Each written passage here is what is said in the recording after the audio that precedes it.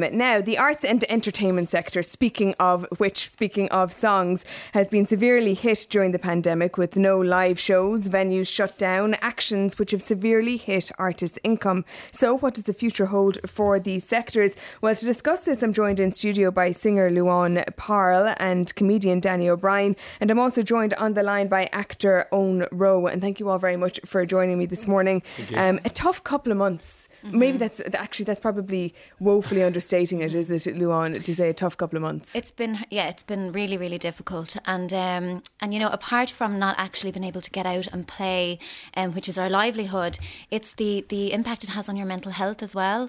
The not knowing, because we don't know when we can go back to work, and we don't know, and that for me has been the most difficult part. And speaking to fellow musicians, I think that has been very difficult for them too. Yeah, uncertainty is so difficult, uncertainty, isn't it? It's that not knowing.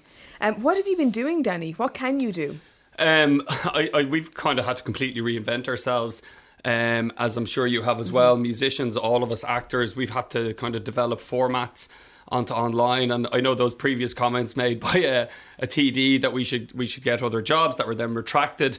But we have completely got other jobs. We've had to completely reinvent our craft over the past few months. You know what I mean? We've had to do Zoom gigs online. We've just done anything that we can possibly do pretty much for free for the last, 5 months, just to try and keep our careers alive and try to keep creativity, stimulated and stuff like that. It's been really, really difficult. And but, it's taken a lot of work, but a lot of us have got through it. Mm-hmm. Because you've been very creative, really, in how you've approached it in terms of garden gigs and things like that. Tell me a little bit about that. Yeah, it was kind of born out of a pandemic, which is a sentence I never thought that I'd be saying. But we were asked to do a charity gig for Pieta House, which was called a Stay Day Parade, where we did a show outside that was streamed live. And I had people there, but they were like 30 feet around us, around a kind of a fence almost. And then from that, we ended up doing shows for some residents of George Reynolds' flats in Irishtown. A couple of clips from that then went a little bit viral, and then we actually filmed a television special in O'Ratley House in Ringsend, which we managed to get streaming on TV. And we've been just doing shows everywhere all over Ireland, in people's back gardens, like you name the space. Yeah. We did one in a car park in Wexford for frontline staff. I think it was Super Value down there. They're all sitting a metre apart. But we love and live to perform, and these are the only circumstances that we can do it. And they've all been free, have they? Or have you made anything from them? Not like anything that we've made over the last few months has literally gone back into garden gigs, and just trying to keep it going and trying to look after other acts and stuff like that. But it's basically just kind of balanced the books and just kept us just about floating above water. Yeah, I'll go to your cell phone as well, because you were working in New York and you arrived back in Ireland just before the lockdown happened. I suppose firstly, were you grateful that you managed to get home? I was, yeah, because some of us stayed on longer for 10 days after most of us came back, and unfortunately they managed to get the COVID-19, and some of them are still suffering indeed because of it. But I was very lucky to get back to a very different world. It was extraordinary that all things that were in the pipeline had suddenly stopped. And like Danny was saying there, now I find myself working for nothing with unspeculative work with writers and various people, just in the hope that down the line, that these things will actually be seen and on stage or on radio or whatever. It's so a lot of us are working, keeping the wheels in motion, as it were. And there are plans.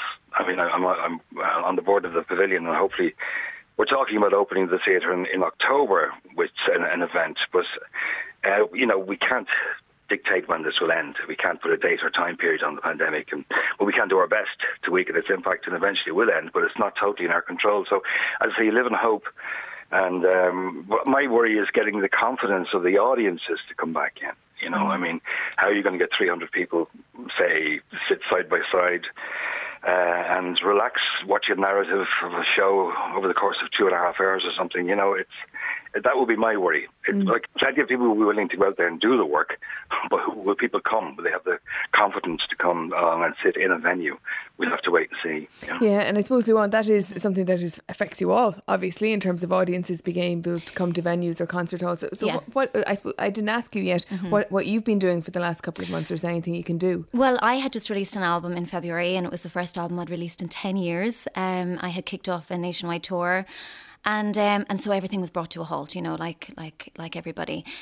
So I just continue to release singles online and do interviews on Zoom, and just try to be as creative as I can be, because, you know, I feel like there will be light at the end of this tunnel, and I think we have to stick together. And I know particularly musicians, I've been crying out for a voice, you know, because there has been no support and there has been no roadmap. And I think that's the thing, you know, we need some type of roadmap.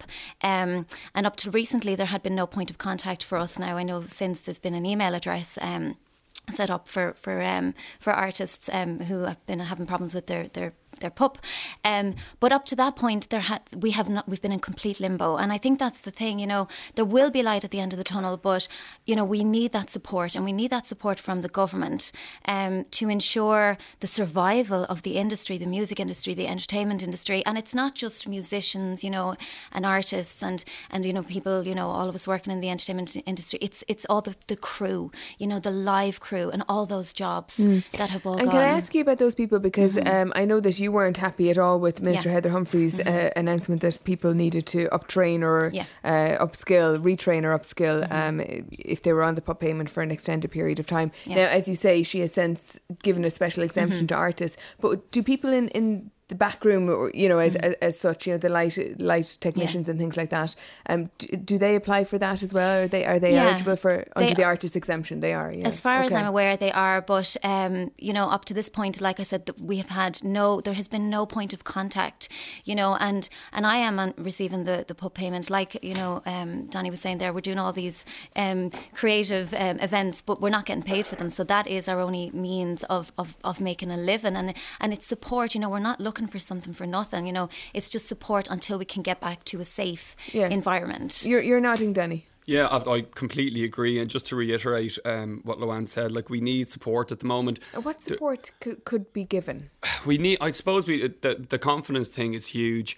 There is absolutely a light at the end of the tunnel. Like tonight, this evening, we're actually doing 2 back-to-back shows to limited capacity of 50 people in a venue in Dublin. And I've been working on that for 2 months. I've had to cancel it twice and had to reschedule it twice and move the tickets twice, and we've still gone ahead with it. And the people who bought their tickets held on to their tickets. That's what support is. Do you know what I mean? People supporting us on social media, other artists, that kind of thing. And financially, would that be worth your while? Absolutely not.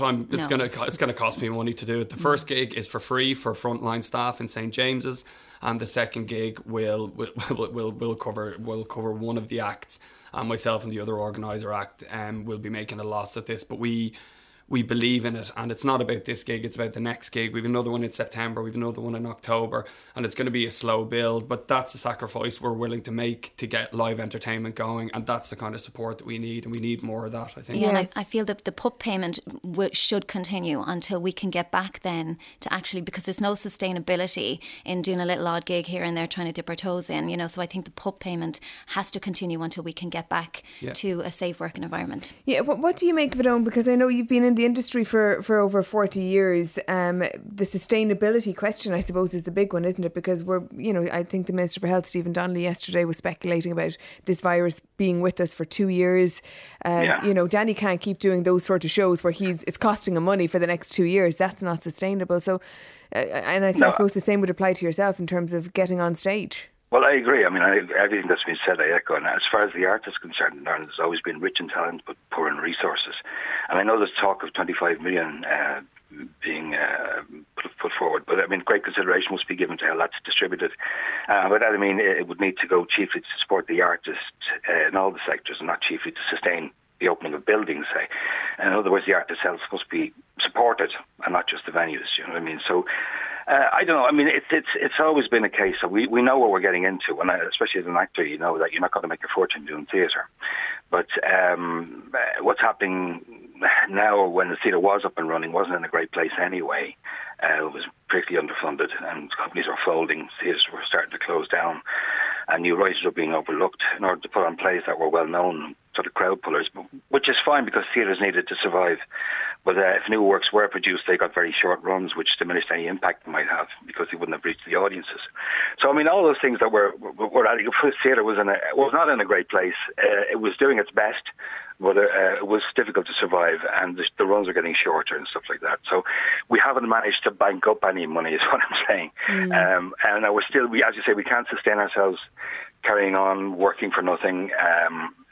But that's the kind of people artists are. They need to keep working and do work for no money sometimes, and hopefully that will help them develop. But as you say, I'm doing this for 40 years, and I don't know if there's that much development left in me, to be honest with you. Yeah, well, understandably. I mean, people do need news. They all need music. They need literature, poetry, painting. I mean, art, as far as I'm concerned, is the heart and soul of a nation, and it helps us understand ourselves a little more. It gives us perspective on society and as individuals. And I think art, however you define it, it's essential. Yeah, and indeed we have an email in from one of our listeners echoing that, saying artists, actors and musicians are hurting. The crews, event staff who enable their shows to happen are on their knees and are now facing the dreaded tapering of pop, which is driving them out of the business. Can this wonderful industry survive, asks this listener. I doubt it, unless the government can recognise its importance in our culture, society and economy.